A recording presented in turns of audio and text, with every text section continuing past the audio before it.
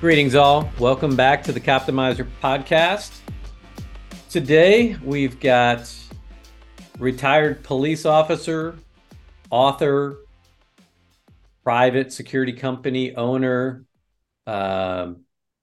writer, and just all around good guy, right? Sure, we'll Chris go with that. Hoyer. Chris Hoyer, thanks for being here. Absolutely. That's my honor. Thank you, Patrick. Appreciate it. All right, Chris. Why don't you just take a minute and give the audience a little bit of background about who you are, what agency you worked with, and then we're going to jump right in because I love the opening line, or it's one of the opening lines of your book, and every cop in America knows cops just like you. And maybe a little hint to what's coming. I hope that's a good thing. So yeah. Oh, it's a good thing and a bad thing, right? Oh yeah. It Yeah. If I ever depends receive on it, depends on the day. right. So yeah, so I'm Chris Hoyer. I was born in New England back in the late 60s. In fact, I'm not sure I wasn't born on the Woodstock lawn, but whatever. That's another conversation. So um did all my time with Phoenix PD from 97 when I got hired on, when I called it quits in 2018. Did my 20 years in 64 days, as a matter of fact. So um my career was interesting. We'll just say that it had a whole lot of really good stuff until my 18th year, and then everything fell apart. Um, and when I retired, I wasn't at all what I ever thought it was going to look like when I physically retired. The reason why, and if we get a chance to talk about that, I will. So, but it was good. I had a great time. Yeah, well, no time like the present. So 20 years and about 30 days into it, give or take. So we're talking about June of 2018, right? Respond to a call, comes out as an armed robbery / kidnapping, and I'm a mile away. And I won't give away why that I was a mile away, because I was always that close to whatever it was. And get to the call, and it's a husband, and he's screaming and yelling. My wife's being held at gunpoint inside his car with another lady, and we form a team. We go down this really long alley. It's about 100 yards long, and I had to give up my rifle at that point. So all I had was my 45, and my rifle is my go-to for the second half of my career. And so we come around the corner, and sure enough, we see this guy standing facing a car with a big freaking loaded handgun, basically pointing inside the window of his car. At this point, we're all just pretty much hand signals until we get around the corner. Come around, I see the guy, and I come up, and I'm like, hey, Phoenix PD, drop the gun. And he basically takes about 7 or 8 seconds, and he looks in my direction, and still holding the gun at these two ladies that are screaming inside his car. And I'm holding the gun on him, and he looks at me, and then he looks back at them, and then within about a 7 or 8 second span, he finally lowers the gun. And for guys that understand, an absolute eternity, and I'm going, oh my god, dude, please just whatever you're going to do, if you're going to point the gun at somebody, point it at me, so I'm justified in pulling the trigger, god forbid. Had a spot picked out on the side of his head. I was gonna drop him if I needed to, and luckily he didn't. He laid the gun out on the ground. We got him proned out. I went up there, and I'm helping secure him as the lethal coverage. Two or three of the other guys are going hands on. And when I went to holster my weapon, I was completely slacked out on the trigger. And as a longtime firearms tactical rifle instructor, I knew at that very second that I was no longer fit for duty. If I can't remember to take my friggin' finger off the trigger while I'm putting it back in my holster, I was no good to the law enforcement community. And literally very next day, drop paper and call it quits. So Well, that doesn't happen overnight, right? So there's kind of a process, and we'll work our way to that point as we have this conversation today. But I would just from that quick observation and from that quick story, there's already several things that that a police officer listening is going to pick up on that are also pretty impressive, right? The fact that we used, or your team, you use hand signals. You knew what you were coordinating your efforts. Probably people you've worked with a lot. Um, you found a position of cover, you gave yourself time, you gave yourself space, you gave yourself, create the reactionary gap. And then on top of that, you issued the commands and even had, outcomes played out in your head. Um, a sight picture where you're going to shoot. For that is not the sign of an officer that's in condition black. And we for the listeners that are not familiar with that, condition black is what we call it's the amygdala overload, where the stress is just too much, and we can't think our way through a stressful situation. That's about as simple as I can put it. Well put. I love that. Yeah, it's a great description. Sometimes when we're under stress, we're not thinking about anything. That's the biggest concern, is that an officer is not thinking about anything, that they've gone into that condition black. You also have very rare cases at the complete other end of the spectrum where people are not scared at all, like they're completely relaxed. The fear factor is gone entirely, which also is not healthy. So there's always that space in between where we want to try to oscillate in that. Stress is not necessarily a bad thing. Stress is what keeps us alive. But too much stress, an overload of stress, and the ultimate emotional dysregulation that comes from unmitigated and unmanaged stress, that's when we get in trouble. Very true. Yeah. And I tried to stay in the middle of that as much as I could, of consciously thinking about it. But sometimes, your brain takes over and makes you do that. You're like, okay.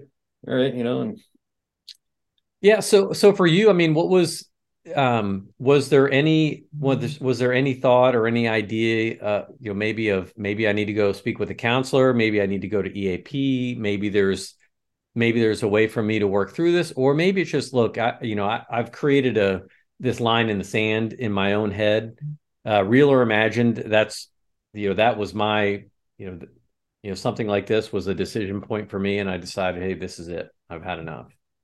I had been shrunk pretty well at that point. Been through some pretty horrific things in the last couple of years of my career, and did actually finally seek out help on my own, which was fantastic. And I got to be honest with you, when I physically walked out the door for the last time, it was like the biggest weight ever being lifted off my chest, and that was the civilian side of the healing that I so desperately needed. On the internal side, the professional side of the healing started 2 years earlier, and I didn't realize that they were pretty much even in my existence how much I needed both. For the professional side to maintain my career for the last 2 years, and then after I left, to maintain my own mental stability, to be back in the regular world, if you will. It was a tough struggle. So. Well, how do you feel like you're doing today? I'm absolutely losing. I'm living the dream. I can't stand it. I feel guilty that things are going so well. But on a little side note, I gotta throw this out there. So, if anybody's familiar with the guys from 22-0, I reached out to them to help with being a sponsor for my company that I do a lot of public speaking for. Really more just a resource, if anything else. Long story short, I reached out to them and I said, hey, would you like to do a little session with us? I'm like, no, I'm good. I just love what you guys do, blah, blah, blah. We're going to run you through a session. All right, fine. And as it turned out, they picked some stuff out of my childhood from 37 years ago that I'd still been hanging on to. And I thought that I was completely 100% squared away. And then they pulled this stuff out of nowhere. And I'm like, holy cow. And so now, combined with being out of the game, being retired, living at the beach, got my girlfriend who's loved my life, all these kinds of things. And now with that childhood trauma that I've been apparently hanging on to gone, I can't imagine life being any better. So, it's just awesome. Just one little thread, right? Sometimes that's all it takes. And I was just like I was when I was on the force. I'm like, oh, I'm fine. No. Okay, well let's find out. Yeah, so if for people that are not familiar with 22-0, maybe let's give them a quick little shout out. Oh God, just love those guys. Dan Jarvis and his team. Just saw Dr. Pam out in Dallas. I was out there with my girlfriend doing a conference out there. The stuff that they do, it's not based on medication or anything else. They kind of retrain your brain just a little bit, and it's not some weird reverse Jedi mind trick stuff. They basically just they retrain your brain to think about things from a different angle. And of course, I got it down to a science, and it was probably some of the most effective healing I've ever had, even considering all the other stuff I went through on the force. I was like, what the hell just happened here? I mean, it was awesome. It was awesome. I just loved it. So now I plugged in whenever I can ever get an opportunity. So are they military or law enforcement or both? Military and law enforcement, which they are a Public nonprofit. safety. Okay. Yeah, all public safety stuff, and they are 100% free for either one of those communities.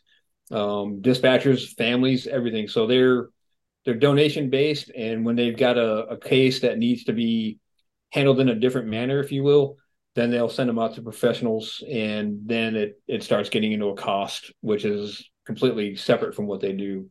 And of course, I'm not a representative. I'm not part of their community as far as being a member. But I do endorse what they do because it's such an awesome thing that they do. I just love it. So, Well, I appreciate you giving the brief shout out. And the reason I asked you to do that is because now we're going to go back a little bit, and now we're going to kind of get to the crux of the conversation. And I think it's important, especially for people I think that listen to generally our audience, and for this podcast, we're thinking about police officer optimization, right? How do we bring our best self to the job every day? How do we hire healthy, retire healthy? And it is a comprehensive task. You can't keep things in silos and expect to have a machine, the human machine that's gonna run on all cylinders. You can run on a couple, let's just say if we're an 8-cylinder engine, you can run on 6 for a while, you can run on 4 for a while, and you can even run on 2 for a while, but eventually that's going to catch up with you. And so companies, really, sometimes I think we've got to look we got to look inward before we look outward. All right, now I'm going to read something again. Chris is the author of a book, When That Day Comes, Training for the Fight, and who we wrote with Natalie June Riley. Let's go right to the prologue. I just want to read this for just a minute. The day it happened. 20 years and 64 days. That was long enough for me. Among my peers, I was labeled the resident magnet in 3 separate precincts. I was not reaching for that goal, but over time, it became a badge of honor of sorts, one that I took pride in. I would hold many badges throughout my career in law enforcement. As a street cop, I was honored to do so. This is me, Christopher Matthew Hoyer, otherwise known as Magnet. This term is used in enforcement and dispatch settings. It generally means that things are rolling along smoothly until a certain cop arrives on scene. That happens when this asshole is on duty. Most magnets are not only aware of their precondition to attract problems for their department or shift, but are quite proud of it. I got a lot of attention on the street. Some folks were entertained, if not amused, by my incredible luck. Others were waiting for me to screw up. I may have pandered to both audiences, but overall, I made a habit out of doing the job right. At the end of the day, I was great at catching, but not so much at cleaning. Processing and report writing was not really my specialty. Dispatch would call me out by my first name over the radio, which was strictly out of policy. Christopher? I heard that a few times in my career. It was code for, you should probably mellow out. Sometimes just for fun, I would switch channels and announce my intentions when crossing precinct boundaries. Often dispatch would scold, do not start anything over here, mister. Yes, ma'am. I've only had one dispatcher quit because of my antics. It wasn't really my fault-ish. It was typical patrol stuff and misinterpreting illegals being dropped off for a drug deal, in which case led to 3 separate foot pursuits, 2 of which ended in physical fights. 2 cars fled the scene, so I requested a helicopter and a canine unit. I guess it was all too much for the dispatcher to handle. As soon as we were secure, I was told she dropped her headset and quit right on the spot. Sorry, that was not my intention. Radio codes differ from place to place. Most agencies around the country use 10 codes with some variation, but beyond that, I think they are more or less agency specific, albeit somewhat similar between cities for cross patching purposes. One of my favorite codes was the suspicious person. After a short time on the street, having developed strong on-view skills in respect to spotting and chasing bad guys, I found that for me, they were all suspicious. The suspicious person calls were more like a game of Mad Libs. They were all pretty much sounded the same for the varying verbs and adverbs attached to them. On average, the suspicious person call occurred at least once a shift. Because of my suspicious nature, a good buddy squad mate of mine coined a word just for me. I remember it clearly. We were cruising the streets one day when I identified my target. I turned to my squad car mate and said, "Hey man, you see that guy?" I'll never forget his response. "Dude, that can't all be Crispicious." Crispicious. And I'm going to leave it right there. Crispicious. I love it. Yeah, I had a few of those. I had the Crisol, the Crisoot. I had a few more. I can't remember what they were. I mean, I wasn't that bad. The Chris Mudgeon. Yeah. Maybe that was the dispatcher's word for you, right? I'm sure they had a few words for me. Yeah. Sometime on air, sometimes not. Well,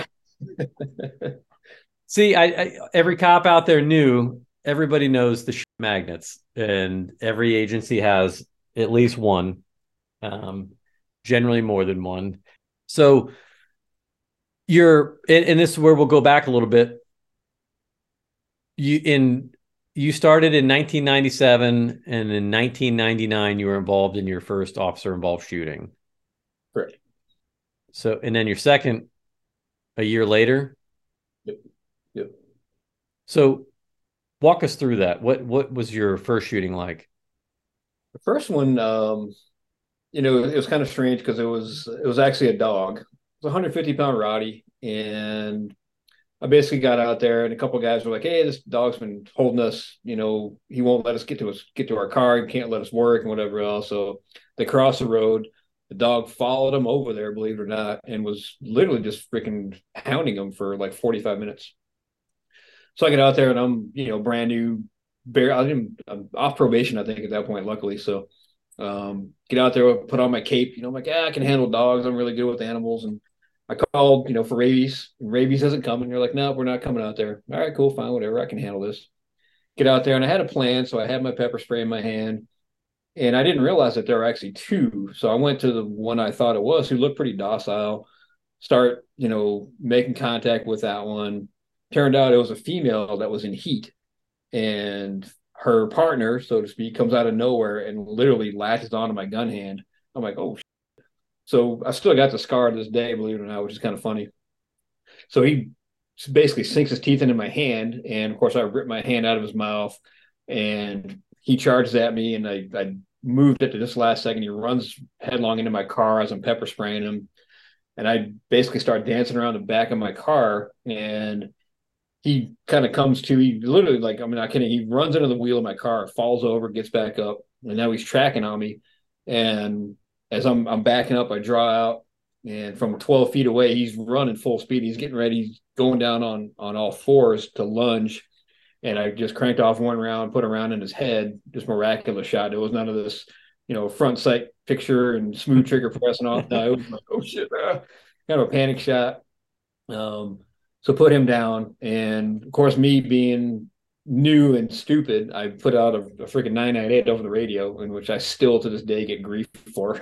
Like, dude, and I didn't know any better. I mean, for all I know, I was kind of in panic mode, because I'll tell you what, man, there's a very strange feeling about standing in the middle of a busy street and shooting your gun. It's a weird feeling. So I kind of went into panic mode. I'm like, I'll put it out really quick. So fast forward a year almost later, 11 months later. This is August 99 was the first one. July of Well, 2000. before you go on to the second one, I think it's important to talk a little bit about this for those that may be listening that are not in law enforcement. You made that sound pretty casual, but that's nowhere near casual. And there's probably not a lot of officers out there that haven't had to go home mid shift to clean their drawers out like once from an animal attack or a dog. I mean, dogs are amazing animals and creatures, and police officers don't like to shoot dogs, but sometimes it is a necessity. um yeah, I just immediately when you were telling that story, and I'm going through the reel in my head. I mean, we very sadly in our city we had a small child, an infant basically, that was mauled by a dog and killed. An officer had to shoot and kill the dog.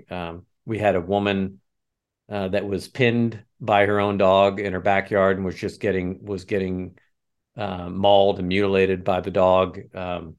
And they were able to, the dog I think eventually got euthanized, but the officers there were able to use a taser and stop the attack. But we've had multiple cases over the years, and that's every police department in America. And it's kind of sad because generally, dogs are a reflection of the care and the treatment and the way that they've been raised. And some people just don't raise dogs well, and they become a significant threat to neighborhoods and particularly to children. But you've got the scar to prove it in your hand. Yeah, That can be a career ending, if not a life ending, attack from a dog, especially from a big Rottweiler. well, I talk about it in a book where, I realized very quickly that this was a situation that, I had to control. And if it was a rabies person, they're going to probably show up with a snare. And are they going to be able to handle this 150-pound dog without a weapon, without a gun or something like that? And then I go to the worst case scenario. What if it's the mom jogging with her baby carriage? Oh And gosh, yeah. and I started thinking about all these worst cases that could have been the outcome had I not been there. So I started realizing that, yeah, I mean, I do say it was just a dog, but it was a big deal. It really was, and And it very common. And this was, we're talking late 90s, and there are a lot more tools. Tasers weren't even a thing back then, right? So a taser wasn't an option. And a taser is a risky proposition with a charging animal. It's not like it, even with a firearm, right? It's not like you just point, shoot, and the dog goes down. Even in our SWAT, my early SWAT days, we didn't have the net guns, we didn't have tasers, so you had to have alternative plans for how you were going to, secure a dog on a warrant raid or something like that, so it doesn't injure any officers or anyone else. Yeah, we could do a show just on that alone. We'll have to get an animal control officer on here someday. Yeah, that'd be Real great. Yeah. stories of the animal control officers. And I'm sure you have too, but I've seen some pretty horrific stuff out there, man. And it's like, holy cow. I mean, I was happened to be lucky enough to be the one to take care of it. Came with a little bit of a price, but the guy, Well, the dog, did try to sue us later, and my boss was like, "Well, see, ag assault on a police officer and all these other kind of things. So yeah, you want to go that route?" And he's like, "Yeah, maybe not so much." So it's yeah. like, come on, dude, whatever.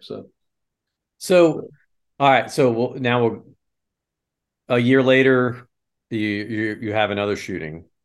Correct, yes. This one was weird because I had my very first civilian ride along, who ended up being a friend of mine. Comes rides with me, and we're like, yeah, okay, cool. It's just a normal day. And we're leaving Circle K, and we got our car full of goodies to go snack because we don't want to sit down and eat anywhere because God forbid we might miss something, right? Right. So Get it in the car. Let's go. yeah, let's go. We had it all loaded up with whatever junk food we had, and that was our day. So this is about 11:45 ish in the morning on a Saturday, I think it was, if I remember right. And hot call comes out. Basically, it's an accident. And long story short on that, basically, this guy had stolen a car, had run from officers in another area of the city, and had made his way into our area, which I wasn't aware of. And he basically plants his car literally under the semi trailer of a tractor trailer. I'm like, holy cow! I still don't know to this day how the guy got out of that car, but he did. So, being the resident magnet that I was, I'm literally like a half mile away. A call comes out, and I really hated doing accidents. I'm like, I don't really want any part of this. But then the second half of the call comes out. They're like, subject was last seen running with a gun. Now that's the kind of stuff I can get into. I'm like, all right, cool, we can go for that. So I was going anyways. Bust down to the scene. I'm down there in like 30 seconds, and now a crowd is formed, and they're all pointing like, he ran east. He ran east. He's got a gun. I'm like, all right, cool. So I put it out on the radio, start heading that direction. I'm on a little bit of a track, if you will, and I pull up to what I think is probably the most likely area he's going to be in. So we get out of the car, and this guy comes running out of his store. He's like, he ran through my store. He ran through my store. I'm like, oh, cool. All right, we're on the right location here. So I can see from the front door straight to the back door, there's a guy standing out in the back that looks just like the subject of this investigation now. So I've got my plan in place. I'm going to run out. I'm just going to tackle this guy, get me done with it. And I get out the door, and all of a sudden I hear this screaming going further to my right, as it turned out. And she screamed, "He's in my car! He's in my car!" I'm like, "Okay." Well, it turned out this other guy wasn't the one. He's another witness that was looking around. So I go out and I see what ended up being an older style Cadillac, and this freaking chud sitting in the front seat of his car. And I'm like, "Oh, well, that must be him." Right. So now it's starting to look like options. What do I do here? Being young and new, the last location I put out was, okay, he was last seen running eastbound. We're going to head that direction. And that's the last thing I got on the radio and said. So radio didn't know where I was, which is kind of a problem. Very, very, very fortunately, air support was coming overhead right around the same time when I found the guy inside the car, which I have no recollection of that whatsoever, because I'm so focused on this guy. Not quite in the black, but I'm definitely in that red zone, and it's a fight, So um, it's an internal fight mentally at this point. I'm not physically fighting with the guy, and so my options are: well, do I pull the guy out of the car knowing he's got a gun, or do I try to block his car in, which I can't do because I parked on the opposite side of the building. By the time I get to my car, get back around to where he's at, he's going to be gone, of course. So I'm in between two cars. I walk up, full uniform. It's broad daylight. It's Phoenix. It's freaking July. It's hotter than hell outside. And I walk up there, and of course I got my gun out, and I'm giving the guy commands. And he's got what ended up being about an 8-inch straight slotted throwing knife in his left hand, and I can't see where the gun is because it's somewhere laying on the front seat of the car. Okay, cool. So he starts cracking the column of his car. He's already working on it because he knows that the older style GM cars, if you get the column at a certain spot, you can manipulate the ignition with your fingers. And he knows he's a professional car thief. That's what he does. So he's working on it, and I go up there and I'm giving him commands, and that's clearly not going to work because I'm standing over him, and he's like, "Yeah, basically, F you, I'm not doing shit." Yeah. No. What do I do now, right? So I retreated back to the back of the car. I come back up for a second go around, if you will. And then I start realizing, well, and I want to try to say this was forward thinking, but it really wasn't. I wanted to try to create a distraction to force him out of the car. But what do I have to do that? Well, I can't shoot him yet because he's really not a threat to me because we got a barrier between us. So I start kicking the window of the car. I thought, well, maybe this will work. I'll show him that I'm really serious this time, right? So kicked it once with my left foot, didn't work. I could retreat back for cover, go back up a second time, kick it again a second time, doesn't work. I go back for cover again, and I'll go back the third time. And the reason I didn't use my primary foot because I didn't want to lose sight, and I didn't want to shoot my toe off at the same time, God forbid, which I was smart enough not to do at that point, luckily. So, but that third go around, I could hear the car starting to crank, and I'm like, "Oh man, I gotta get something done now." So I leaned back on the car behind me and got more force, used my primary foot, my right foot, and was able to kick and shatter the window of the car, driver's side door window. What that does, basically, he kind of leans to his right side. He's kind of trying to shield his face from the glass, and he reaches down on the seat and gets the gun up to about a 45-degree angle in my direction, and I opened fire on him and cranked off 2 rounds. The second round went through the door of the car right below his arm, but the first round caught him in the arm bone right below the shoulder. And as it turned out, now I know later, went straight to his arm, straight to his heart, and he was pretty much done at that time. So I'm like, holy shit. And then the panic set in. So Yeah. Well, and then you actually have time to kind of sit back and think about, well, what just happened here? And that's you know, it's this is maybe a good time to talk about a few things. One, we hear a lot today about de-escalation, about and I think that there's unfortunately, I think there's a large part of the public that has been, you know, kind of misled about what this de-escalation is and what it means. And, you know, every police officer is trained in de-escalation from day one because you try to avoid physical confrontations, particularly those involving, you know, force and, you know, the escalation of the use of deadly force. Um, but sometimes it's unavoidable. And when people just always assume maybe it's because of popular media, movies, stuff like that, like you point the gun at somebody and you tell them, hey, stop what you're doing, get out of the car. Oh, you got me, sir. Yes. Okay. Let me just comply now. And that's just Oh, not the case. And especially for, you know, hardened criminals that have been around the block a few times, they know, hey, look, he's not going to shoot me. Um, so this is my opportunity to get away, and I'm going to get away, and I'm not stopping and I'm not complying. And you know, we've you know, for a suspect like that, without knowing all the case particulars, right? He's already been involved in a forcible felony. He's been involved in a serious crash, put the public at significant risk, and so the risk of him fleeing at that point is, you know, it's I mean, it's easy. It's a logical next step. It's a conclusion that's going to present a significant risk to serious bodily harm, injury, or death to others. And so you have a decision in that moment, right? How do I? What's the best way to stop them? And you know, there are some today that would say, well, in that case, today it's better just to let him go and we'll catch him later. Well, you know, you know, those are always going to be a case by case decision. And, you know, policy in the end, you're going to be dictated by what your policy is, what your state law is, and, you know, what the use of force rules are. But it's not as simple as it sounds, is it? not at all. And here's the problem, you know, and I use this model all the time when I speak, as I hold a pencil or a pen up to my nose and I drop it to the floor.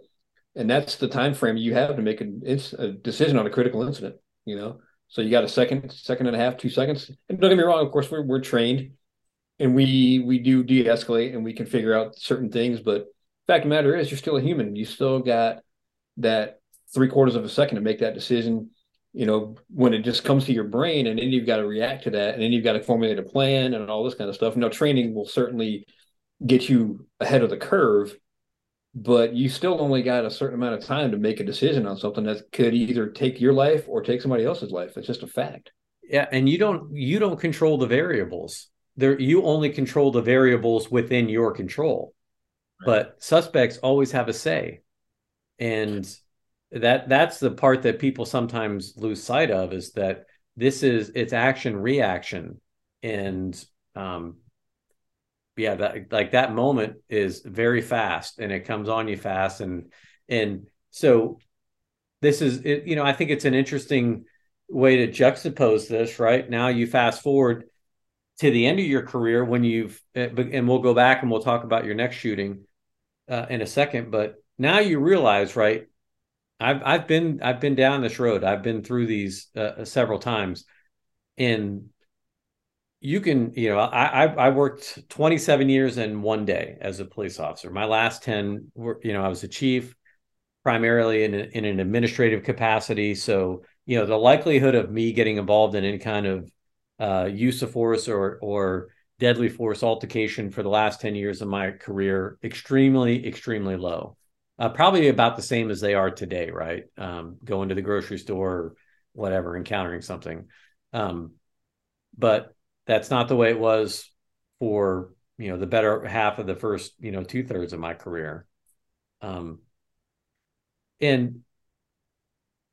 it's, you know, I think if people would just take a moment to kind of think things through in as rationally as you can, and try to remove emotion as much as you can for what the process in that decision making is. Um, Experience is just something sometimes you just have to learn as you go. And you mentioned it, you can train, and we can talk about that in a second, but you still have to experience it. And so by the time you get to the end of your career, you recognize, hey, look, something's not right here. I've been through this several times before, and my mind and my reactions are a little bit different now. And so maybe it's time to take a step back and reassess. That's absolutely true. Yeah. And when I had, 2 or 3 years on Young and on Fire, I mean, it was, very, like I joked about earlier, it's like, none of the smooth trigger press and all that. It was like, kind of almost panic fire. I mean, it was directed fire, don't get me wrong. Took care of the job both times. But that last one, God forbid in 2018, when I was slacking out on that trigger, all that other stuff I had gone through that we'll talk about was all kind of flowing through my brain, thinking to myself, if I got to go through this again, I may not recover from it.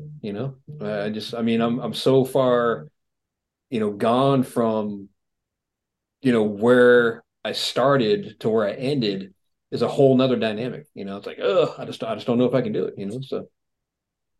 So, just a couple of things real quick to break down there.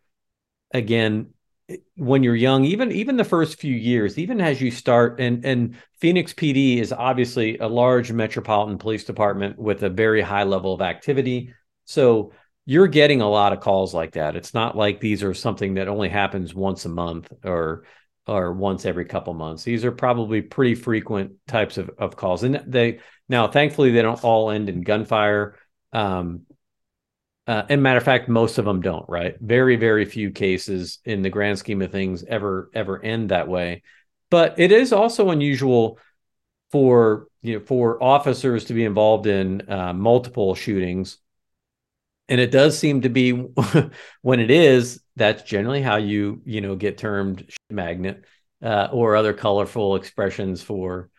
It certainly didn't help, I'll tell you that. So. Well, and again, and I think the reason is pretty obvious. It's, certain officers are always first there, and certain officers are always the last there.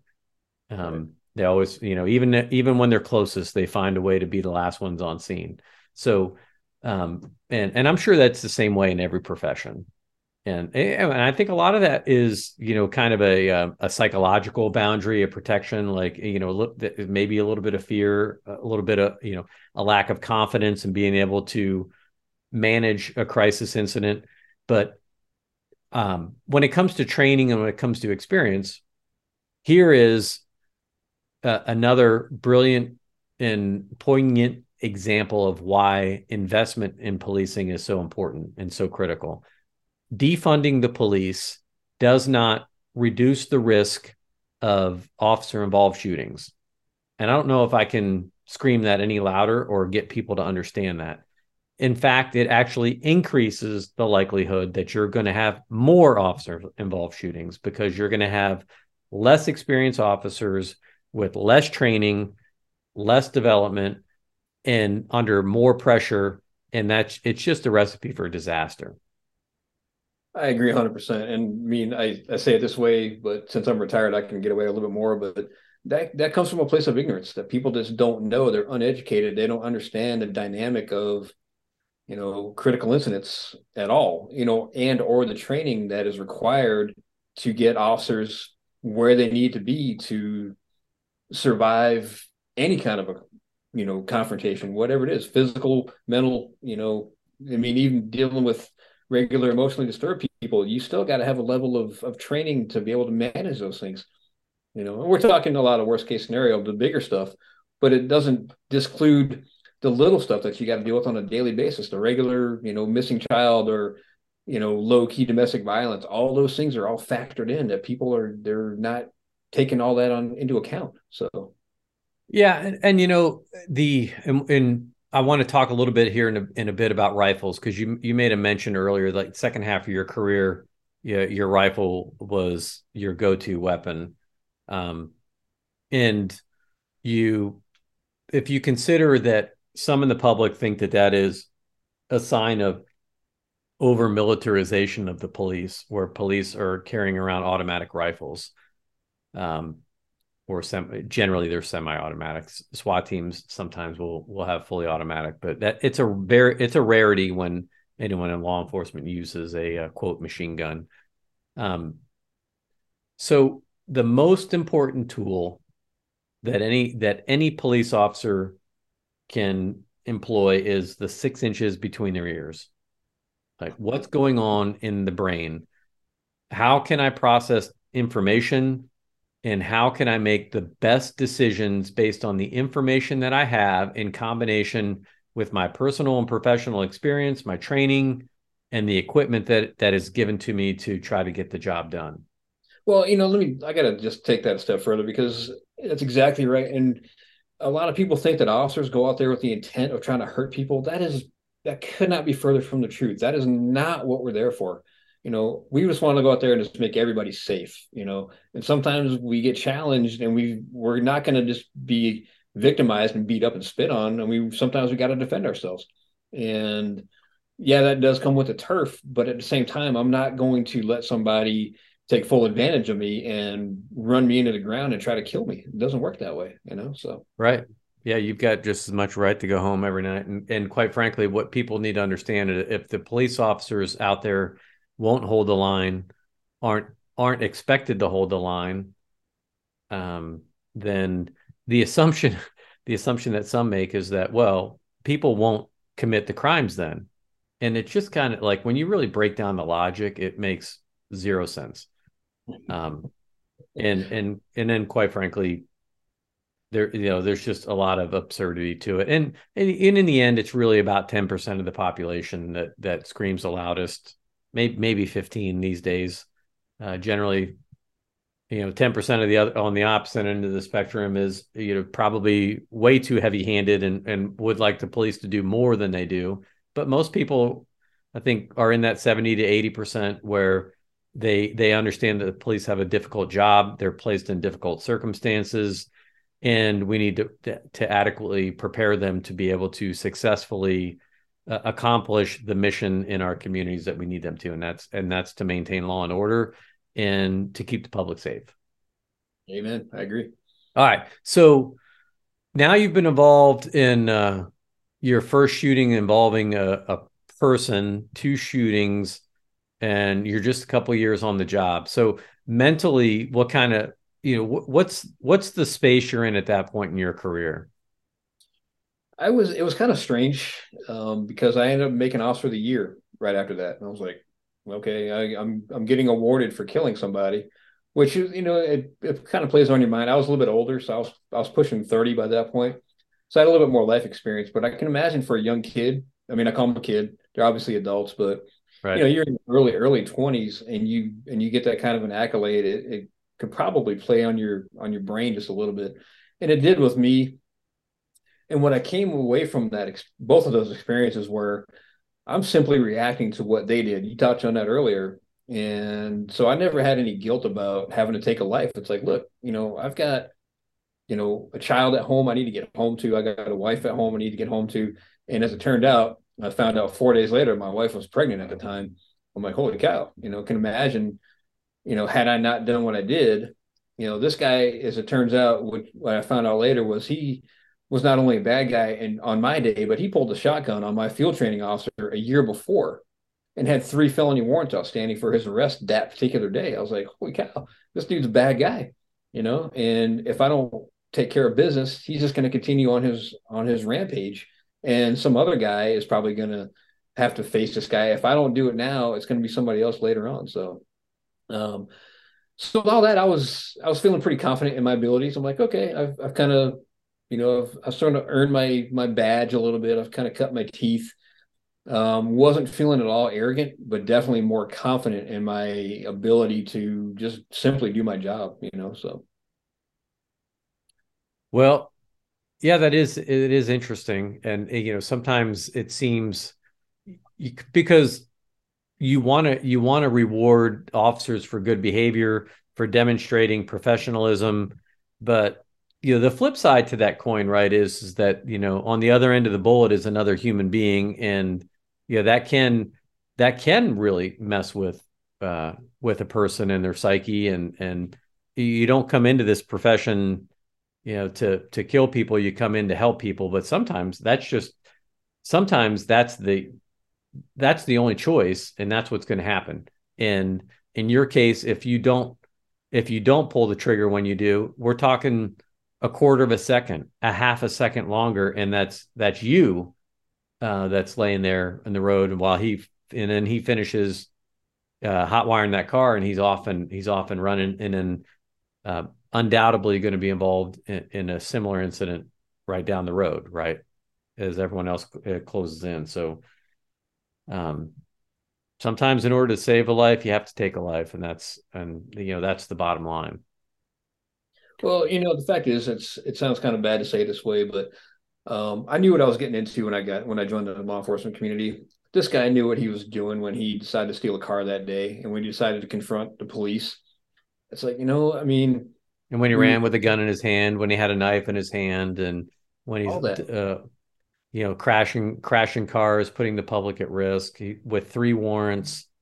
And and this is what people, I hope maybe they get out of it. This is not a rarity. This is not the exception. This is the everyday life of a street cop in America today. This is what we're dealing with. These are the 2% of the calls that drive 80 to 90% of the serious issues in your communities. And we need people out there like you are doing, and those that are out there today doing that job, to make sure that we maintain law and order and keep people safe. I agree, and I feel, blessed that I was able to handle it and take care of it, in a timely manner on some level, I guess. But, had I failed, where would that have left me and or the public and my family, and in my law enforcement family, it Right. would have been bad, so. Let's move forward a little bit, and you were involved in another officer involved shooting, which is what was the time span for that next one to occur? So my last one was 2000. This one was 2013. So we're talking, 11 years later, give or take. And now, I do have a lot more investigative experience under my belt. I made it to a specialty squad, so I've got some undercover experience and clearly a lot more time on. So, and I've got more instructorships under my belt as well, which helps me learn how to teach other guys, which makes me that much better on the street. So fast forward, I got a new partner. Just got my rifle back in 2011, so I had about 2 years. And the rifle story, I failed the rifle school the first time, came back, and then literally, I'm not kidding you, day one with the long gun, we're pulling up to the gate. Hot call comes out, subject with a rifle in an apartment complex, cranking off rounds. I'm like, oh my god. My partner at the time was like, dude, are you kidding me? So we get out there and, ended up being nothing. We took the guy down, didn't have to shoot him or anything else. So day one, I'm already getting experience with this long gun. So, But you're glad you had it, right? I actually wrote an email to the rifle squad, and I had no intention of it going any further, just to the sergeant. But he ended up using that email as an endorsement for the rifle squad, so we could get more rifles on the street. He goes, hey, and basically what I said was the confidence this thing gave me from 35 yards away. I knew there was no way I was going to miss, because I was, after 70 hours of training, which is because I failed the first one, I had to go back for the second go around. I had 100% confidence in my abilities of shooting that gun. It was unbelievable. So it was great. It was spot on. So fast forward 2013. Now I got another new partner, and hot call comes out, stolen car. We're on the far west side of town. It's actually a truck. It's stolen on the east side of town. He's coming down the I-10, which is the main artery that goes through the valley in Arizona. And I told my partner, I told Scotty, I'm like, hey, we're going to find that guy. He's like, yeah, I'm sure we will. And sure enough, we get off the freeway, get right back on to go back westbound. And I swear to God, within 2 seconds, there he is. Like, oh, there he is. And he's got 2 or 3 undercover guys following him. They're on the radio, like, yeah, we got the vehicle. We're heading westbound. So we're now the second marked unit with the conga line, if you will. So the MARC units hold back, waiting for the aircraft to get overhead. We got to get out of town because we got air support coming, but they've got to wait till we clear one of the local airports before they can deploy, if you will. So we're following with the undercovers, and the lead MARC unit gets up, and they're like, "Okay, we got the air support. Let's go ahead and light them up." And sure enough, officer lights them up, and pursuit's on, and he holds on for just long enough time to initiate the felony flight on the guy. He shuts down, backs off. The UCs, the undercovers, they converge, they get back in position.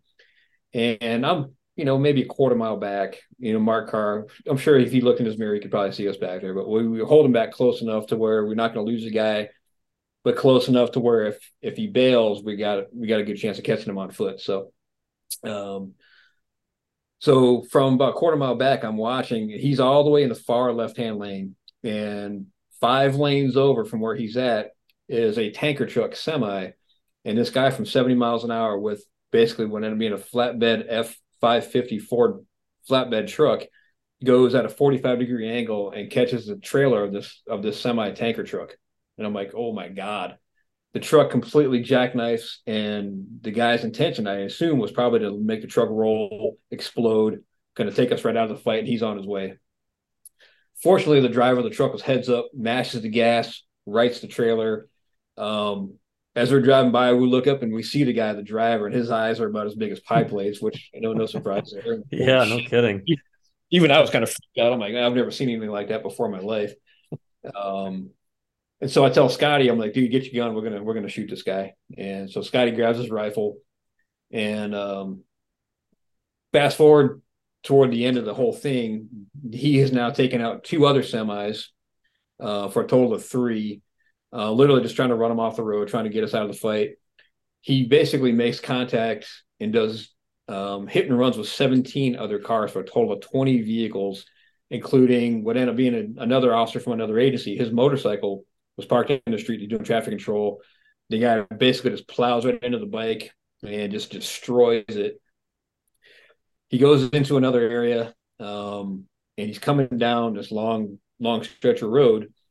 And my thought process at the time was like, well, this guy's going to take out 4 or 5 of us when he rolls that truck and takes, God only knows if he's armed or not. We don't even know. And so I decided to back off, and I was hanging back about a half a mile or so. Obviously, I'm driving, and my thought process was when he crashes and he bails, I'm just going to run his over and just be done with it. Which did actually happen in Arizona once before, which is just one of the greatest things I've ever seen. But didn't happen that way. So he goes down this long stretch of road. For whatever reason, decides to make a U-turn, and now we've got marked units. We're like lights and sirens chasing the guy. It's full blown pursuit. 35 minutes into it, give or take, which is about average for a Phoenix thing like this, because it happens all the time out there. You see it on the news. It's like LA. The guy makes a U-turn in this huge giant truck and goes head on with a patrol car. Holy shit, a big Tahoe. The officer in the Tahoe puts a rifle round through his own windshield and through the bad guy's windshield and misses his head by centimeters. We went back later, looked, and the round was dead center right in the headrest. So the guy moved out of the way. What ended up happening is the officer stopped, had enough time to put the car into park, and when he hit head on, it forced the car into reverse and launched him into a ditch going backwards. Holy shit. So the officers, when the guy made the U-turn, they had already stopped on the side of the road. The undercover guys got out, and they were cranking off rounds at this guy as he's driving off. So I see this from about a half a mile away. So I pull off on the side of the road, and I mean, I got to tell you, there's nothing out there. I mean, it's a road and a ditch. That's it. We have nowhere to go. And so I stop the car. Scotty gets out. He gets in the front of the Tahoe about 10 or 12 feet in front. And if you can picture, we're facing south, but looking east is a street sign. And Scotty made the conscious decision, when that guy doesn't stop, when he gets to that street sign, I'm going to light him up. Well, 20 or so feet back from there, where I was standing outside the Tahoe, the driver's side, there was another street sign, and I basically had said the same thing. That's my point. When it's point of no return, if he doesn't stop before he gets to that street sign, I'm going to light him up as well. Unplanned event, as it turned out, but sure enough, the guy's coming He's barreling down the road. We estimated between about 55 and 60 miles an hour, 28 yards from our shooting platforms, if you will. He gets to that street sign, and Scott hits him with the rifle, cranks off 7 rounds. 2 seconds later, he gets to my sign, and I crank off 9 rounds with my rifle, put him through the door, and he ultimately stops about 250 yards up the road. And then we went up there, formed a big plan. We got a whole giant entourage of undercover cars, marked cars, canine, everything. Formulated a plan to get him out of the truck and ultimately extract him out and get him into custody. He later died at the hospital, from what I'm told. I never did find out for sure whatever happened with that part of the investigation, but in a nutshell, that was pretty much what happened on that one. So yeah, that's like you ever seen the movie To Live and Die in LA? Yeah. That's what I was envisioning in my head, like the chase going down the freeway. The danger that someone can create in a car in a pursuit, especially in a big truck like that, is clearly a danger to the public. So you're now 11 years. This is like total of 13, 14 years. And you've been involved in several police action shootings. Feel like there was any type of pressure building on you personally or anything? Or do you feel like, hey, I'm good, I got this under control, this is just life policing in Phoenix? Yep, that was my attitude, and it wasn't based off of arrogance. It was just, like we do. I'm just pounding my chest. I'm good, and it was kind of bad because I ended up being the senior guy on that particular scene, including my sergeant, which was kind of funny.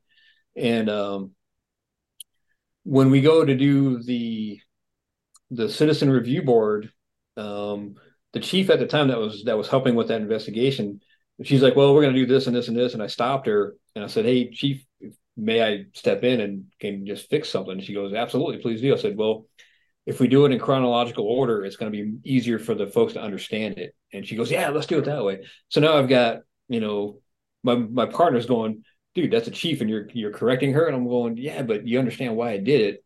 And so now I've kind of got this little bit more confidence about, well, I mean, don't get me wrong, I didn't say it this way, nor would I ever, but I'm like, I'm basically telling chief what to do, but it was for the side of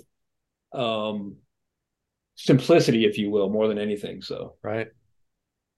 Well, yeah, I mean, that's important to make sure that you get everybody's perspective, because in the end, what you want is you want to get all the answers and you want to make sure everybody understands what happened. Well, that's absolutely true. And, basically what she wanted to do is she wanted to start with us and then go to the kid that was in the Tahoe and then go to the officers. I'm like, you're going in reverse because, it should start with these guys over here jumping out and into this and into this and then how it ended over here. And let's just do it in chronological order that way, because civilians that aren't involved in the law enforcement community directly, they're not going to understand, well, why did you guys do this and then do this? And well, that's going to just get confusing. So, yeah, well, and it makes sense, right? Because sometimes, when people are looking at outcomes, they're not looking at processes. They're trying to judge outcomes without understanding the process. And that's always a recipe for failure. Well, not only that, but then, just like my first shooting, when I figured out from that one, or my second one, I should say, was, the level of force that started here and it went up to here and then to here. And that's what we did. We escalated. We tried everything we could do to not have to shoot this guy. But at some point in time, we just can't let this guy continue on with what he's doing. So, So let's fast forward now to the last shooting that you were involved in. Got it. Okay. So that was May of 2016.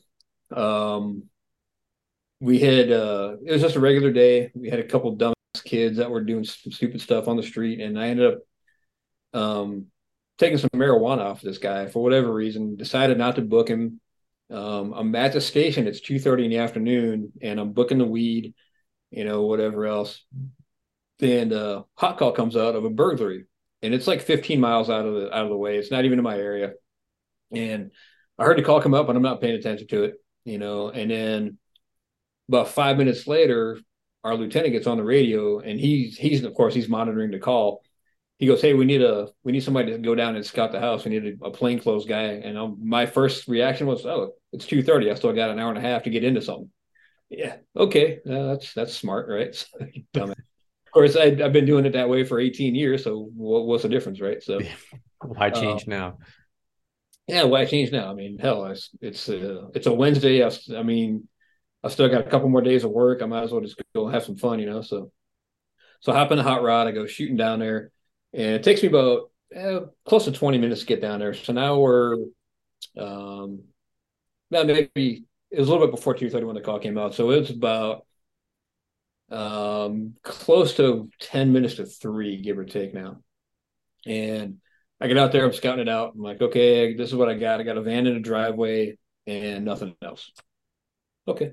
So I drive down, I pass the house, I flip back around. And keep in mind, I've been doing the specialty squad job for now 14 years. It's called the Neighborhood Enforcement Team, where we do patrol and marked cars. We do, like I was doing that particular day, we do patrol and unmarked cars, but it's still in a kind of uniform of some sort, just basically jeans and a t-shirt and an outer carrier vest.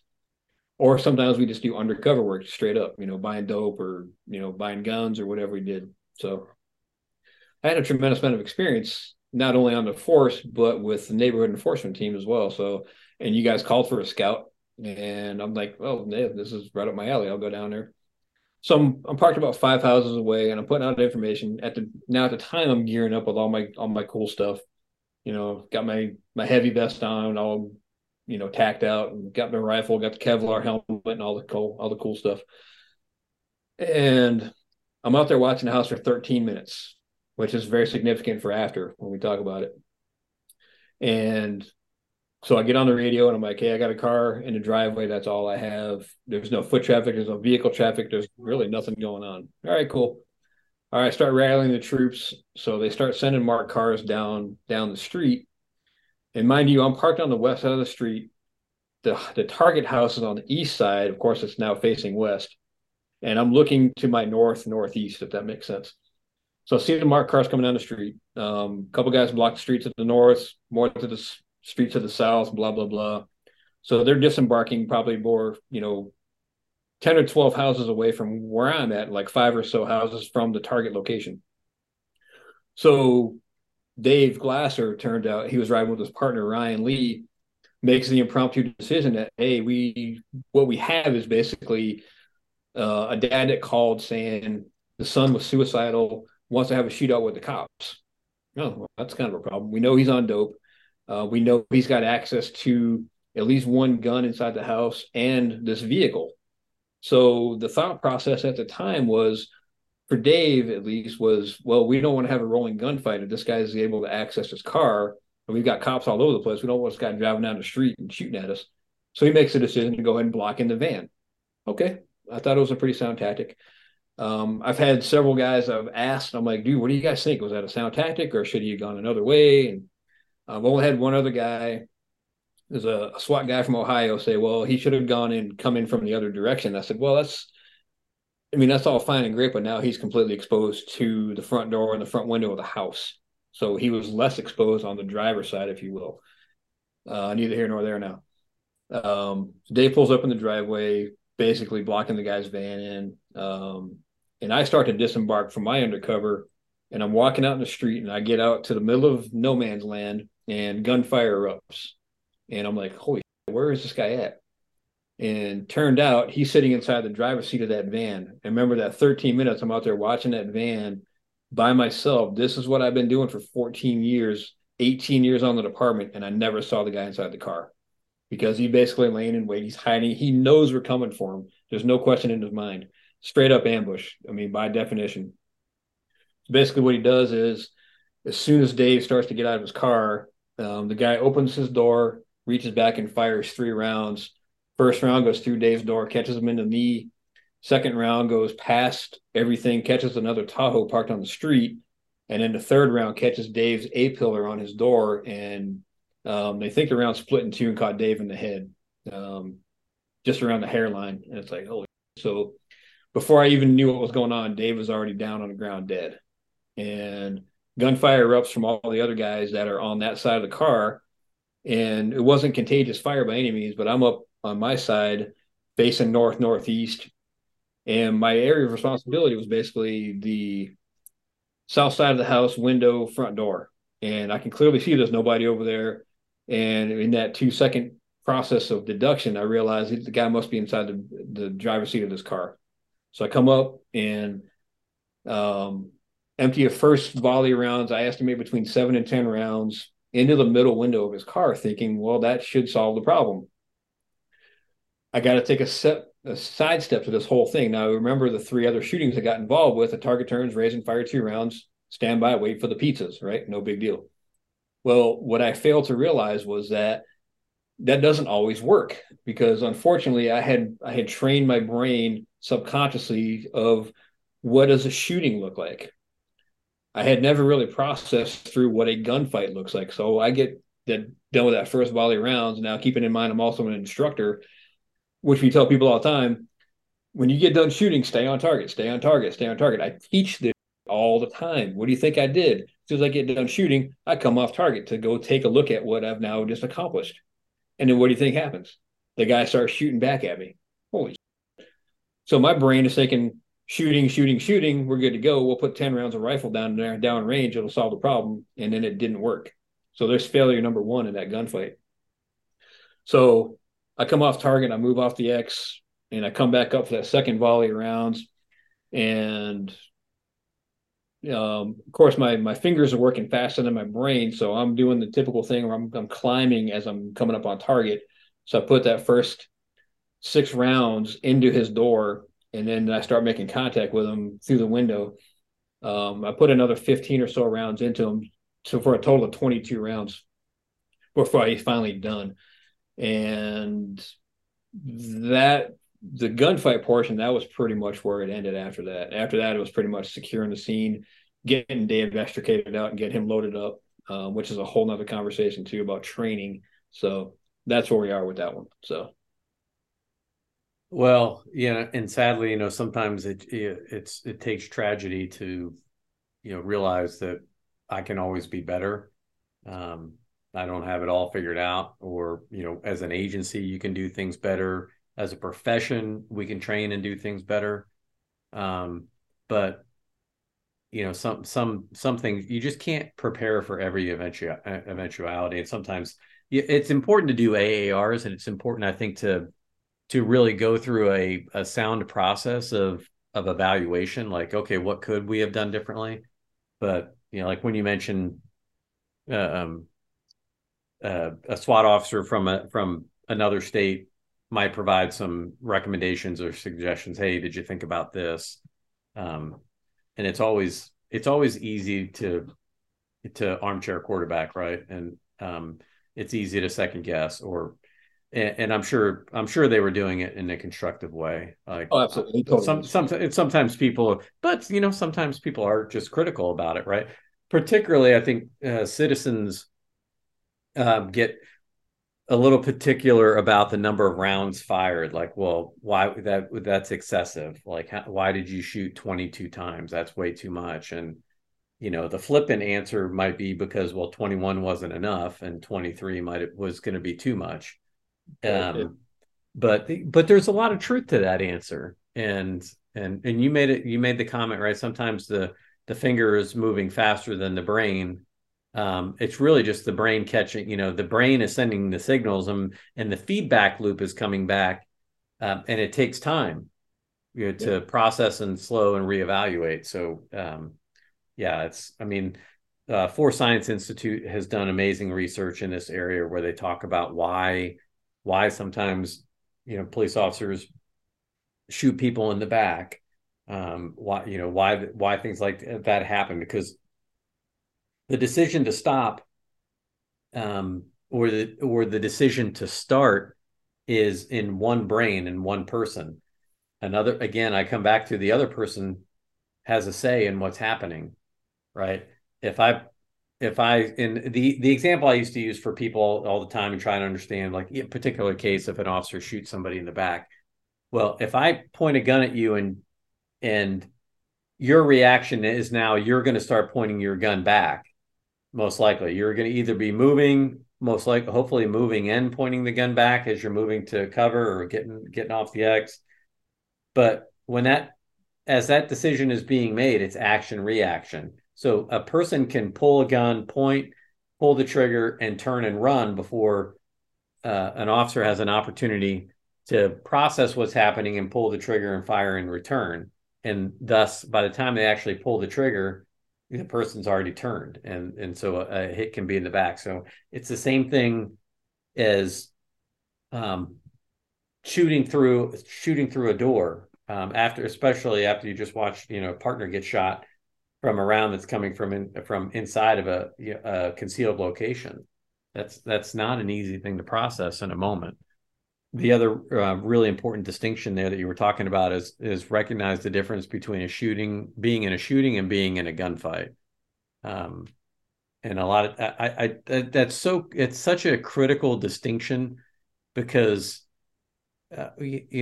some of the typical ways that we train, and this is why it's so important to do scenario-based training where you have different outcomes, different reactions. Dave Grossman's done tons of work, and I know you've, if I remember correctly, you've had the opportunity to meet Dave and talk about some of these things. But most of us in law enforcement have trained with him, and it's crazy the power of the brain and what the brain can project based in what people might think they're supposed to do when they're involved in shootings. But that doesn't always necessarily match with reality. Yeah, you couldn't be more true. And I mean, you would think that it's pretty common sense, and it should be. And as an instructor, it would seem pretty clear.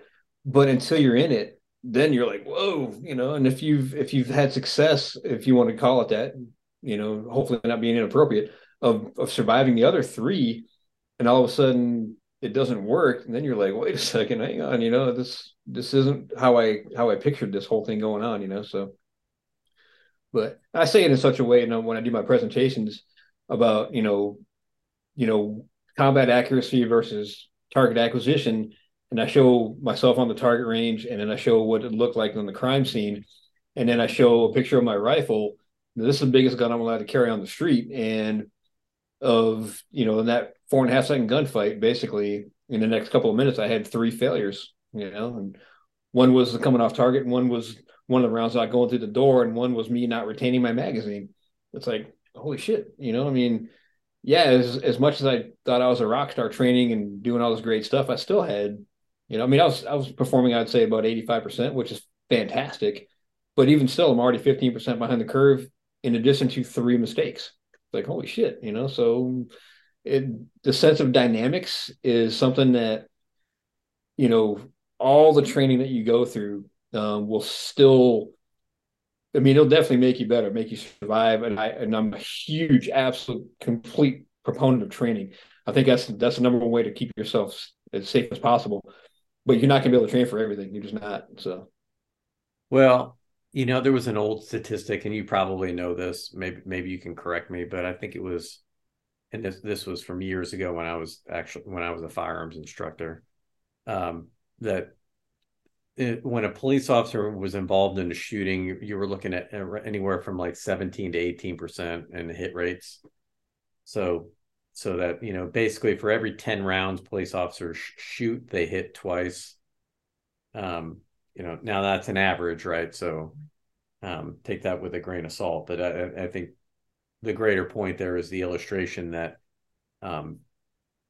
training is, it's not something that is an option, right? It has to be something that's done frequently, and it has to be done in a way that's actually going to prepare people for the stress of the moment. And I mean, you're 100% right. And I think a lot of, unfortunately, myself included, when I was still learning about how to be an instructor, so many guys fail because it's like, I mean, any clown could shoot a piece of paper, doing the basic walls. What is that really doing for you? Except for statistics and numbers that we can put back on the city council going, yeah, well, all of our people are all qualified up. But that doesn't teach you a damn thing except for like the super basic stuff. So when I teach now, it's like you're in it for good. You're in it for life, man. You gotta train to survive, And that's not the hard part. It really isn't, because I've got all kinds of great scenarios, and I'm sure being on a SWAT team, you've got a ton of great stuff there too. But it's that's the part. That's the problem. So right. Yeah. what is it? Speed is nice, but accuracy is final. So there's all kinds of sayings that that we have as firearms instructors. But this for people that are listening, or maybe from agencies that train, the reality is that most people, I think, are shocked to hear this, but a requirement, like a mandate or a requirement generally at the state level, is going to require that an officer qualify once a year on their firearm, meaning that they go and they have a basic course that they shoot that's static, and they score a certain number, and now they're qualified, and they may not shoot that firearm again for another year.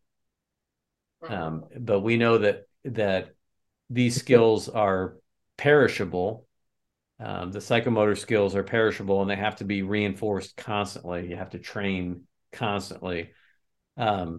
So sometimes I'm not surprised when I see poor outcomes. And generally, when you see poor outcomes, not all the time, but generally, you could probably immediately trace it back to how was an officer prepared, how were they trained.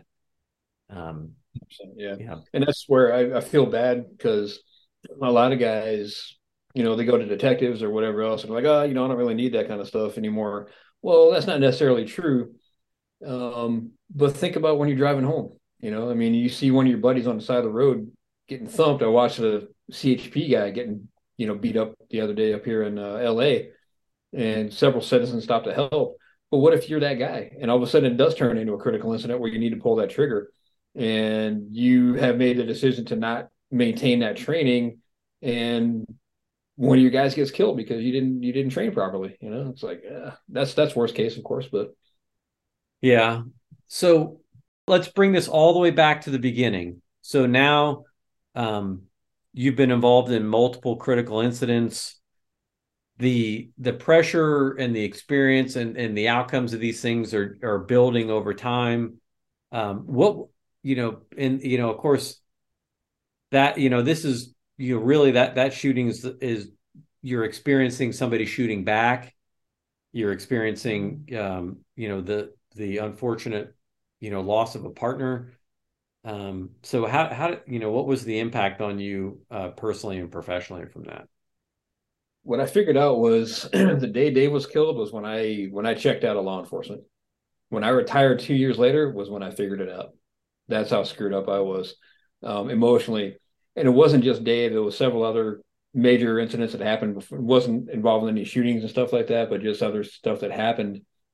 And so 2018 or 2016 rather started with all these three other major things happening, and then Dave. So Dave was the one that pushed me over the edge, but it was also 18 years of not properly taking care of myself.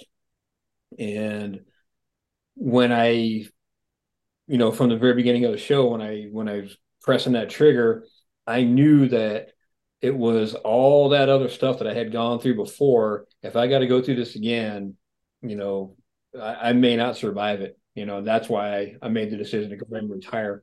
Do I have a problem pulling the trigger? No. Am I trigger happy? No, not in the least. However, do I have the ability to take a life if necessary? Yeah, of course.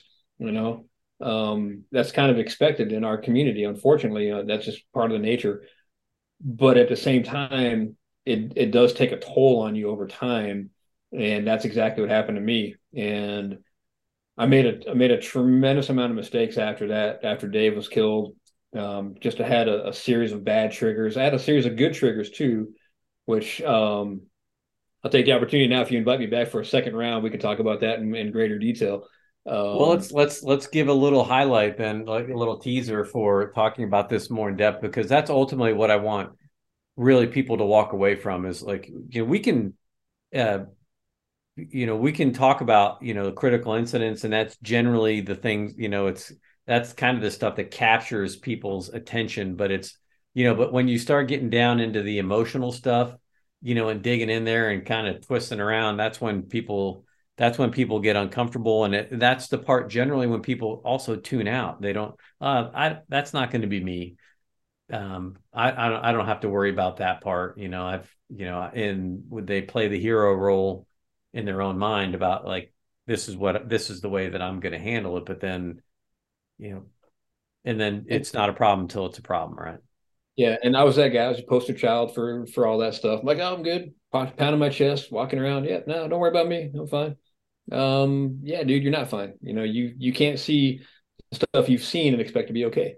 So some of my triggers, my very first one, and here's a mistake I made with triggers.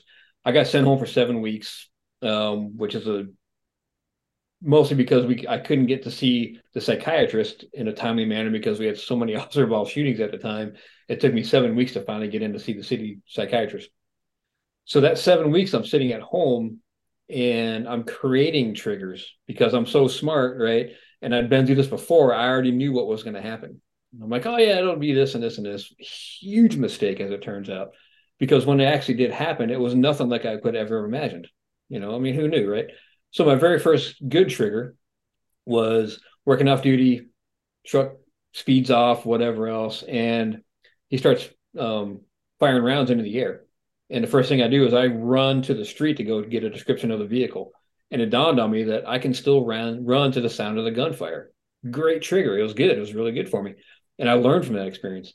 Fast forward, we had another one where all the guys from Dave's scene were on this one particular call weeks and weeks later. I had a huge major anxiety attack, and I'm like, holy, I wasn't sure how to handle it. I ran back to the car. My partner at the time was super squared away. And what I realized would end up being a good trigger was, yes, everybody from Dave's scene was there on this other next call, again, weeks later, but we all left safely. Good trigger. Fast forward, now a buddy of mine gets in an officer involved shooting, and I heard that tone come out, and that set me off. That just like, I went straight into panic mode, another anxiety attack, but I end up finding the suspect vehicle, of course, because I'm the magnet, right? So I find the suspect vehicle. Now it's an undercover pursuit, basically. I'm following the guy in an undercover car.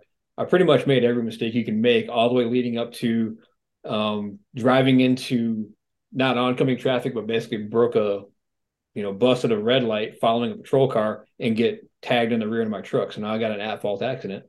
That whole thing was just one big bad trigger, which led to my at the time sergeant give me some grief, which led me down another freaking rabbit hole of triggers, which is all bad stuff. The good part about having bad triggers, though, is I learned that yes, they're bad, but this is what I can take away from it. I didn't just kind of cover my head and go, oh, woe was me. No, bullshit. I'm gonna take it on board and figure out how in the hell do I fix this, so if I get triggered again, I know how to handle it. So in a nutshell, that's basically my trigger story. So I mean, with all this knowledge and experience that you've been through, if you had to sum it up if you're talking to an officer that's starting their career today, what are some of the things that you would do going backwards to try to, but really just what would you do differently, knowing what you know now? Well, I say it in a joking way to begin with, and then I get a little more serious. I joke about when you start realizing that you're getting too involved with your career, i.e., when you're in a McDonald's drive-through and she asks you if that completes your order and you answer with yes, 10-4, you gotta take a step back. You just do.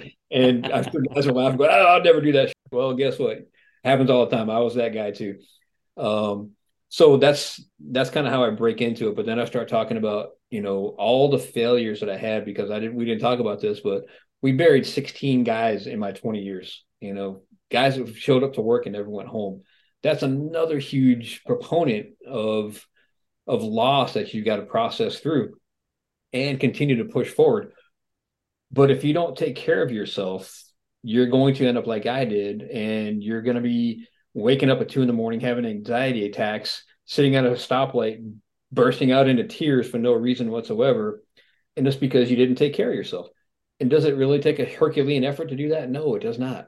Take a step back from time to time, share the stuff with your family, because if you don't share it with your family, is it going to be an assumption that, well, you're either, you're not going to share it with me, you're probably sharing it with somebody else, which leads to accusations and all kinds of other bad stuff, which is how I ended up divorced myself. Because that's how I was trained and taught, right? But if you open up and you don't have a problem, and you shouldn't have a problem explaining your stories and telling people, hey, you know what, coming to that realization that, you know what, I'm just not feeling well. You don't have to say I'm not okay. I don't care what you do. Just recognize that you need to take care of yourself. And I keep saying it over and over again, because if you don't, when the big one hits, like with Dave, I was already way too far behind the curve, and that just pushed me over the edge. And I'll go back and talk about it again, where it took me 2 years to figure out that Dave was killed when I checked out. And I don't want that for anybody else. I want people to thrive and have a healthy career and a healthy marriage and a healthy life and a healthy retirement. Those are all the things that'll make you do all those things by just taking care of yourself, whatever that is. Yeah, and there's more than one way to do that, and that's kind of the idea is prehab instead of rehab, like rehabilitation. And this can be something that we can take on as individuals. I think we're getting better at this in law enforcement in talking about this up front. We're certainly a lot better about debriefing critical incidents, making sure that we have teams in place inside of our organizations to work through and process and help people process when they're involved in deadly force encounters. But there's a lot of other things, a lot of little things that go into it in terms of, it's not just the emotional aspect of it, but there's also the physical side of things that you need to take care of. You need to make sure when you're having anxiety attacks and you're feeling that pressure, it makes sleep difficult. When you don't sleep well, everything else starts to get out of, becomes a little bit more difficult. Sleep is one of the things that, I probably worry the most about with police officers. If you were to ask my advice about the number one thing that any police officer can do to improve their wellness overall, is to make sure that they're getting good sleep. That means minimum of 6 hours of uninterrupted sleep as often as you can get. And on your days off, make sure you're getting 8 to 9 hours of sleep. I put sleep above exercise. I put it above nutrition. I put it above everything else, because if you're not sleeping well, everything else is going to be more difficult. But then you do have to take those things in. Nutrition helps with sleep, not self-medicating with alcohol. Alcohol is may help you fall asleep, but you're not sleeping well when you're on alcohol. It's actually gonna make your sleep worse. You're never getting into deep sleep. You're not recovering, and that can be a big problem. I agree. Yeah, Dave Grossman is a big proponent on that too. He's got a whole thing where he talks about, what leads to a lot of problems with sleep deprivation in general. It's unbelievable some of the statistics he talks about. But another big thing like you talk about is nutrition. I mean, that's huge, having a good diet, because I'm that guy too. I wake up, 5 a.m, get to the station by 6, or out on the street by 6:30. First thing we do is hit QT, I got my freaking Monster and my cherry pie. And I mean, it's completely stupid, and that, but that's, and these are excuses, reasons, a habit or whatever it is, which is okay from time to time. It is, but you can't be excessive with these kinds of things. I mean, it's okay from, every once in a while, this kind of stuff, but if you maintain that good, healthy diet, which helps you sleep, which helps you perform better, all this kind of stuff makes a huge difference. It really does. It makes all the difference. So yeah, we're looking about, what we're really talking about here is synergy, right? It's like all things working for each other, not against each other. And that's, it's easier said than done. And, again, that's another concern that I have when we're, agencies are understaffed right now, really high demands and expectations. It puts a lot of pressure on not just the street cops, but, on administrators as well. And it's, that doesn't lead to the type of outcomes that we want. So you got to take time for yourself. And it's, we've done a couple of shows on this, already, back to like the episode with Michael Easter on Lead Yourself First. And then got some cool episodes coming up. I don't want to give them away just yet, but, talking about some of the science behind this. Yeah, it's critically important, but I think we better think we better wrap it up. So I do want to close again by saying, get a copy of Chris's book, and where can people get it? How can they get a hold of you? You're welcome to throw my email out there if you want to. Chris Hoyer 46 at Gmail. Christopher Hoyer 46 or Chris Hoyer? No, just Chris Hoyer. CHRISHOYER. Common spelling. So email is one way to find the book. And let me just throw this out there. I welcome anybody who wants to reach out to me at any time. Please do. Or the book's also on Amazon, Kindle, Audible as well. I'd be more than happy if somebody is really interested. I can send a hard copy signed, and which is really weird for me too, but yeah, I can do that. So, that's great. Yeah, a lot of folks want to have it in their hand. That's me. I'm the old school guy, and that's what I want. Well, so I really appreciate you taking your time to share your story.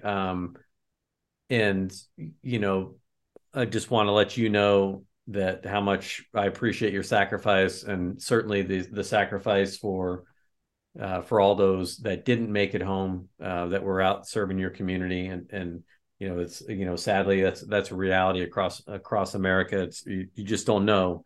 And it takes a lot of courage to suit up and go out there and do it. It's easy to be a critic of law enforcement. And I strongly encourage people that there's no better way to understand policing better than to go do it. And there's no better opportunity to make a difference in your community than working in public service. It's not for everybody, but yeah, thank you very much for your service. Really appreciate it. I appreciate you, man. Thank you very much. All right. Any final words before we shut her down? Because if we start talking again, we might go for another hour and a half. I know, right? Yeah. Well, in the words of Dave Glasser, his thing that he told everybody was, "I love you." So there you go. So. All right. Love you too, brother. All right. We'll end it at that. And thank you very much for spending some of your valuable time with us until the next episode of the Captimizer podcast. I'm 1042. The Captimizer podcast is powered by Performance Protocol. Performance Protocol brings professional executive coaching to police officers and administrators at all levels of the organization. Performance Protocol has the blueprint that will operationalize organizational optimization. It is purpose-built for today's public safety employees to help them accomplish goals and live better. What is it? One-on-one video-based coaching with officers and leaders who have been in your shoes and know firsthand what it means to live and work in public safety. The program will connect you with certified coaches who combine their years of success in the world of law enforcement with world-class training from the cabal of Performance Protocol coaches. Get the support, resources, motivation you need to live the life you want. Performance Protocol coaches are relatable, knowledgeable, and confidential. Most importantly, they get results. Why should the keys to unlocking our peak performance be reserved for just the boardroom or the playing field? Unleash your full potential today and get started with Performance Protocol. Remember, performance is the goal, protocol is the path. Log into www.performance-protocol and learn more about how to bring this program to your agency and community.